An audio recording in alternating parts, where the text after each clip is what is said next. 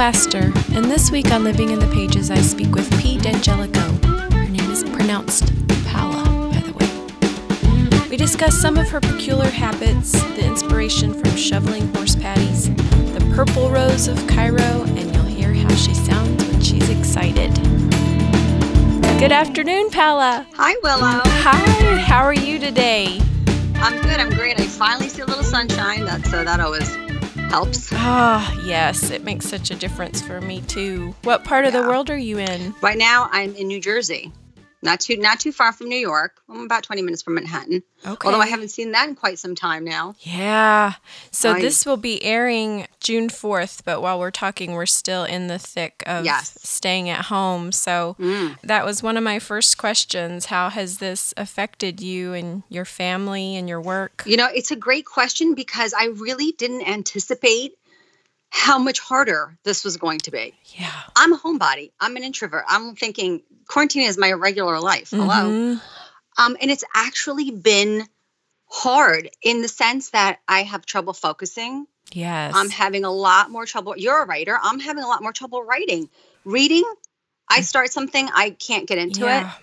What do you think it is? Because I've really struggled. I don't know. What do you think it is? How are you dealing with it? I kind of think it's because of all the outside worry, you know, like even though we're okay. Yeah, and I've had to make like a concerted effort not to watch the news every day and not to get on Twitter because me too. Goodness sake. I mean, that'll just take you down the rabbit hole. I feel like it's so much worse for you guys there. Apart from the stores being closed, people are out and about. I mean, if there's, you know, the other day, I'm an animal lover. I own a horse. So I go out, if I can, a couple times a week to go see my horse for peace of mind, obviously. And what's interesting is, as of the last 10 days, I would say, the traffic has increased tenfold. Wow. When Cuomo finally opened up the state parks or whatever he did, I mean, there were people, I almost had to laugh because it's just human nature to want to move on. There are people parked on the side of the road and it's beautiful. It's, you know, the flowers in bloom, the trees are in bloom, and people were just on the grass, just enjoying being out. So it's not as dire, I think, as people make out to be. Of course, if you have somebody that's sick, I mean, God forbid, it's terrible. Well, in preparing for this, I did find so many awesome things out about you. Oh. And you mentioned one already about the horses and the barn and that you like to ride in the barn. Tell me all about it. I have a barn too, but there are no legitimate horses. I envy you. I so envy you. That's really my dream. One day, it's my bucket list. I'm a loner. Yeah. You know, it's funny because I read your bio and you mentioned being an introvert. I don't know. I used to believe that you had to be an introvert to do this kind of work, but I've met some like powerhouse authors. So I'm like, maybe not. I mean, maybe you can do it all. I can't do that. I need to recharge. I need to not talk to people and think. For me, the barn is a big deal, even if I'm just cleaning. That's why I say, like, I do some of my best thinking when I'm cleaning poop. I really do. That is not hyperbole. That's hilarious. Give me some poop to scoop and I'm good. That's so great. Yeah. So some of your best ideas have come from the barn. Yeah, because as a writer, I mean, I think that the best ideas strike you at the oddest moments. Would you agree with me? For sure, which makes it very hard to plan. Very hard. I mean, I was laughing because I was telling my girlfriend, who is not a writer, you know, when I'm in my car, sometimes I could go a couple miles and not realize how I got to where I am because I'm so heavy into a storyline in my head.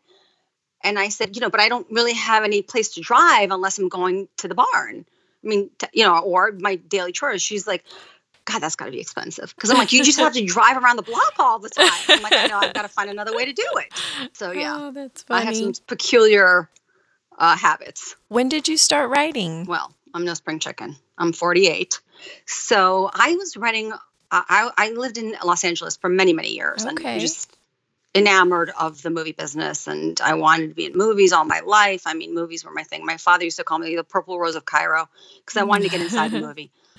So when I was in LA I went out there for college and I stayed, I almost immediately started writing scripts. I mean, that was always my thing. And it was a great way to learn to write because you have 120 pages. You have a very precise 3 acts bare minimum, explain everything you need to get on paper in as few words as possible. So it was great training. Right. So I wrote a couple of pretty good scripts. One of them was called A Harvest, which is I'm actually trying to turn into a novel right now. Oh, cool. And it was done a long time ago. And it was really based on a number of storylines that intersected. And it was about organ harvesting, a thriller, which is not my genre, by the way. I don't know if you've, but like mostly mine is like, I would say women's fiction, romance, but with almost like a humorous bent to it. Mm-hmm. And it got a lot of attention. It did really well. But, you know, Hollywood is extremely hard to break into. I mean, Blake Crouch, he wrote scripts for years. And then his big success was with novels. Mm-hmm. So I think you're going to see a lot of people that are trained screenwriters converting to fiction and to novels. And how do you find it makes you approach when you start a book? Well, it's so funny because most people, and I don't know if you deal with this, most people tend to get wordy and will have to pare it down. Most editors will be like, cut this out, kill your babies. Mm-hmm. I'm usually constructing the story. Like I'll almost sometimes write the ending, the last scene, because I'm very visual. I see, that's why, that's movies. I'm visual, so I see the book. So I write it like a script and then I fill it in, which is honestly why I tend to write in first person a lot. I think the story that needs to be told, I think that the tense is very important for each story. What do you usually go with? Well, because of the way I tell my stories right now, I've gone with first person present tense because the way the story evolved, you want to be in the middle of the minute to minute emotions of that character. Right. The surprise, the sadness as it happens to her. I feel like sometimes I get so technical about, well, she can't be having that emotion if I've already explained, like she's telling the story from a past perspective. So you need to almost take out that emotion unless am I making any sense? Unless it pertains to the larger arc of the character. Yes. And I like to be more immediate in my storytelling. So do you come up short of words usually? What I do is I write the scenes and then I'll fill in, the more subtle ideas or thoughts or feelings or descriptions. Like I really need to focus on describing my surroundings better, let's say. So when you say you see the scene, do you see an entire book from beginning to end usually when you start, or no? I try to hold off writing until I see at least the bigger picture of it. Mm-hmm. Because there's nothing more frustrating than getting stuck. Right. You know this. Yes. There's nothing more frustrating. As I say this now, as I'm a little bit stuck on this one. Are you? Yeah, that I'm editing and I just want to make it, I'm a stickler. I want to make it tight. And, and it's hard because sometimes, I don't know, do you use beta readers? Yes. I'm constantly wavering whether I should or shouldn't. Because I know that I should, just to get another perspective. Mm-hmm. But I'm afraid that if a beta reader sends me into a direction that I don't want to go, I'll end up struggling more. Yeah. How do you handle it? It's tricky to find the right one. And then somebody that you trust. Yeah. And if you have too many, then it can get way bogged down with too many ideas. So I think it's key to find the right one. Right. Or maybe like 3 would be ideal. Yeah. I was kind of going back and forth with on Twitter with another author who I adore, and she was talking about the same topic, and it's inevitably when I've done it in the past. I don't want to sound arrogant, but you know how there's certain plot points that you might get stuck on. Mm-hmm. And you just can't get past it. And then so you'll hand it to a beta reader and they'll be like, no, that's fine, but this I don't like. And then you're like, and I'm always like, no, that's not the problem. Focus on this. Yes. So I find myself doing that a lot. And it's, I don't know. I need to find one that I really, that understands me implicitly. Right. And that you can trust back. Like, okay, if she's saying that, then there must be something to it. Or I have a good friend that'll read it and she'll be like, no, there's not a problem here. And I'm like, no, there's a problem. You need to look for it harder. Like, I'm upset when they come back with no notes. I'm like, no, I need direction here. What am I doing? Yes. So it's a constant struggle, For sure. Yeah. Tell us about Carried Away. Is that what's next? So Carried Away, I was supposed to, and I'm a very undisciplined writer, by the way. I mean, it's almost a miracle that I've gotten as many books out as I have. Really? Because I'm extremely moody. Oh, I yeah. envy authors that can, put out cohesive series and everything is tight and their writing schedule's tight and their release schedule's tight. I'm like, I'm in awe of them. I don't know how they do it. So I mean, it's amazing to me. What is your typical, or does it change every time? It's been pretty consistent where if I'm in the middle of a story and I have a great character, then of course the next book, if I jump right into it, will be that character and then it'll come easily. But if I give it some time, I'll inevitably get another idea. So I've got like 10 ideas going right now. Me too. There you go. You sound like my people. Yep.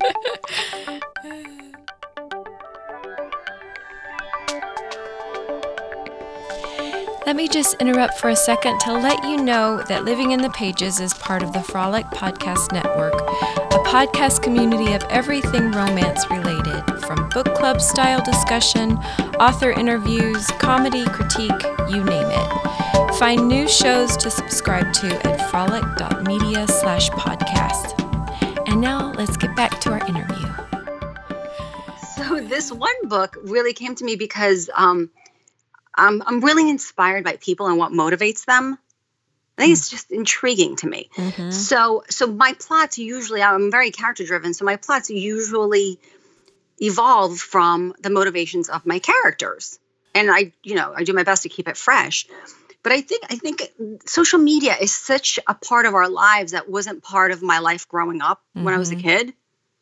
So it's just so interesting to me how it shapes lives. Like, and I know you've seen this 100 times. Like there was one reporter that said something about a celebrity and was really, they went after her. I don't really have an opinion either way of what she said or did. It wasn't completely egregious if you ask me, but they got her fired. Oh. Yeah. The social media response got her fired. And I thought that was just fascinating how your entire life can change because, and she, she's, I don't want to say she's young, but because, a lot of these people that are in their 20s and 30s grew up with this, but there's just the repercussions, I think, to making maybe even a mistake or a small lack of, like you have a bad moment of judgment and it can change your life. So Carrie Anderson in Carried Away really was based on this character. Do we let everything slide or do we hold people accountable for every little thing they do? And what does that mean when it involves somebody you fall in love with? Yeah. It's easy to hold, to say, to sit on your high horse when you're pointing fingers at a stranger. But what about if it's somebody you fall in love with? Then what? And now it's all on record. Yes. And it's funny because I always want to just write a story and I never just end up writing a story. There's always something. So that's what I'm grappling with right now is their story. Jake Turner, which is the love interest, is an ex-NHL legend. He's a hockey player, and he's got his own backstory. They always do. And I don't want to say a small town because Lake Placid, it's the Lakes region. It's not really a small town, but the locals are small town, let's just say. So it's really about her and going back home and dealing with her family and her family history and this man that comes into her life. Well, it sounds intriguing. I'm intrigued. Thank you. I hope so. I'm working really hard to get people intrigued. I loved hearing that you're an artist. Yes, I paint. Well, my father was an artist. Yes. He was a painter. Yeah, he was a very successful painter. And I've always been, creative, and I love to paint. It's really hard when you have somebody in your family that does something that's really, really at a high level already. Mm-hmm. So it's always just been a hobby for me. I've actually sold a couple of paintings, quite a number of paintings, but it's not like writing. Was that pressure? I don't think if nobody paid me, I would still be writing. I'm lucky that I, started this in a time where Amazon allowed us the ability to self-publish and I didn't have to go through 15 gatekeepers to do that. Right. Right. But it's writing's my thing. If he wasn't so successful, do you think you would have pursued art more, or is writing really your calling? I think writing is my calling, and this is also an interesting thing. For me, the art is very immediate. So I can't customize it to make it a marketable product. it's very immediate. Like, this is what I'm feeling. It comes out on the canvas.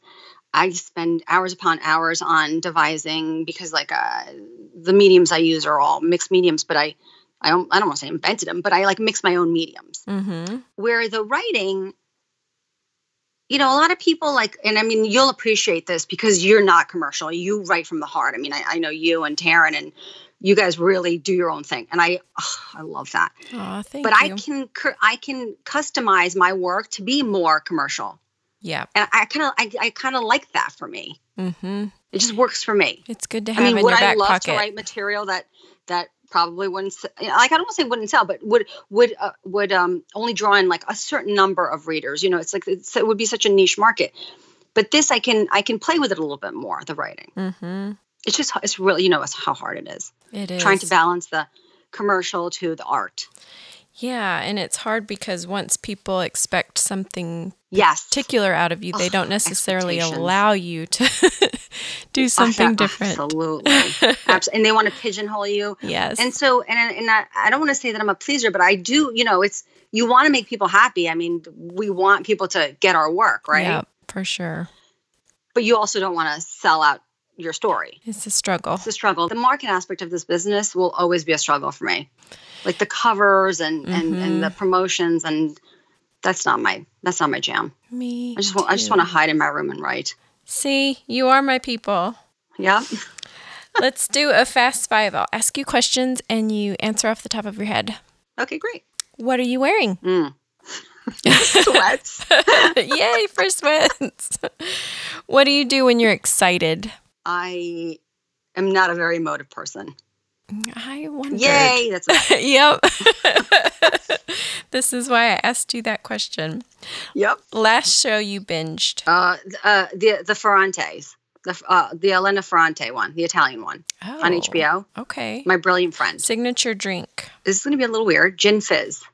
Yeah. I love gin. What's in a gin fizz?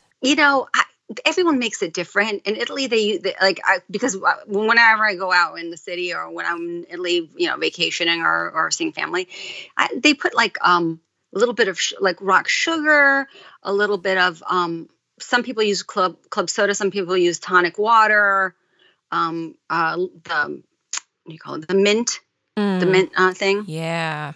Yeah. Yum. What would be your superpower? Reading minds. Nice. Random thought on horse movies. On horse movies? Do they make you angry or do you love them? I would say closer to love. Okay. Yeah. How about you? I do. I love them. Yeah, I do. Yeah, right. Hate is such a strong word. It is. Well, I think it's time for us to sing a song. Oh, no. No. This is the part of the podcast when we sing a song. Well, you have a good voice. That's the difference. That's why you're doing the podcast and I'm hiding in my room. I'm hiding in my room also with my puppy next to me. What kind of puppy do you have? Oh, I do. I have a very emotionally high maintenance, long-haired dachshund. Cream Dapple. Cream Dapple. Oh, pretty. He's very emotionally high maintenance. What's his name? His name is Lucky. Cute. We were trying to give him a little confidence with that name. Yeah. He needs all he can get. I don't know if it worked. What kind of puppy do you have? He is a Havapoo. He's a rescue from a Amish puppy mill, of all things. Oh, so. My brother has one. Not a Havapoo. I have a Shih Tzu, Havanese Shih Tzu mix. They're adorable. They're fantastic. Yeah. Anything with Havanese in it is fantastic. Oh, yeah. I'm obsessed with them. He's also very emotionally needy, but so sweet. The boys. I think it's the boys. I had girls for a long time, and they were battle axes. They were tough as nails. Yeah.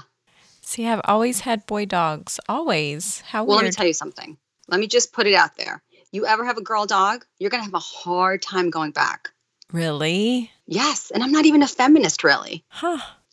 I know. They're just tough as nails. That's so funny. They are. They're like, and I mean, I tell you, when I've had some tough moments in my life, the affection, they're so wonderful. My male dog, whenever I get upset about, or if he's like, where's the door?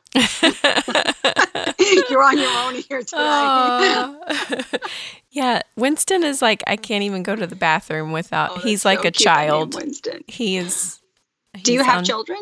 I do. I have 2, but they're older, and so he's my baby. Oh, that's great. How about you? Do you have kids? No kids, not married. I've had an interesting life. I actually was engaged, but he passed away, unfortunately. Oh, my goodness. Yeah. Wow. So the journey of my life has been, rich with experience. How long ago was that? It was in 2014. Not so long. Yeah, not so long. Oh, my goodness. Yeah. That's devastating. Yeah, it is. But I will say this. I mean, people have devastating things to happen to them all the time. So it's just how you handle it. It's true. I've been thinking about that so much during this quarantine. Of course. And how, I'm so lucky to be able to stay at home. It's just a luxury. So many people are going through hell right now. A luxury, and not losing losing your business and losing your job and losing your livelihood is just right. Oh my God. I feel for these people. I really do. It's awful.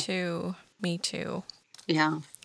You might be the only one I'm going to let get out of a song. No. I love you. Don't. Let me get out of it. I will not stand. I have never. It has to. I just. Take mercy. I never have mercy because it's like, well, this is what I do on my podcast, so I'm sorry. But I just love you and I want you to have a peaceful day. Thank you. I appreciate it so much. You have been great. And thanks so much for sharing about your life. And thank you, Willow. Thank you. Let us know when Carried Away is going to be ready. Hopefully soon. I'm still working hard on it. It's probably not going to be ready until the last minute, as usual. Okay. Well, you've been lovely. Have a wonderful rest of the day. Thank you, you too, Willow. Thank you. Take care. Bye. Bye-bye.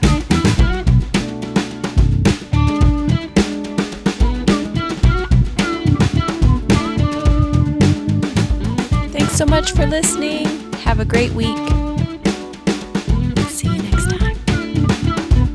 Living in the Pages is now part of the Frolic Podcast Network. Find more podcasts you'll love at frolic.media/podcasts.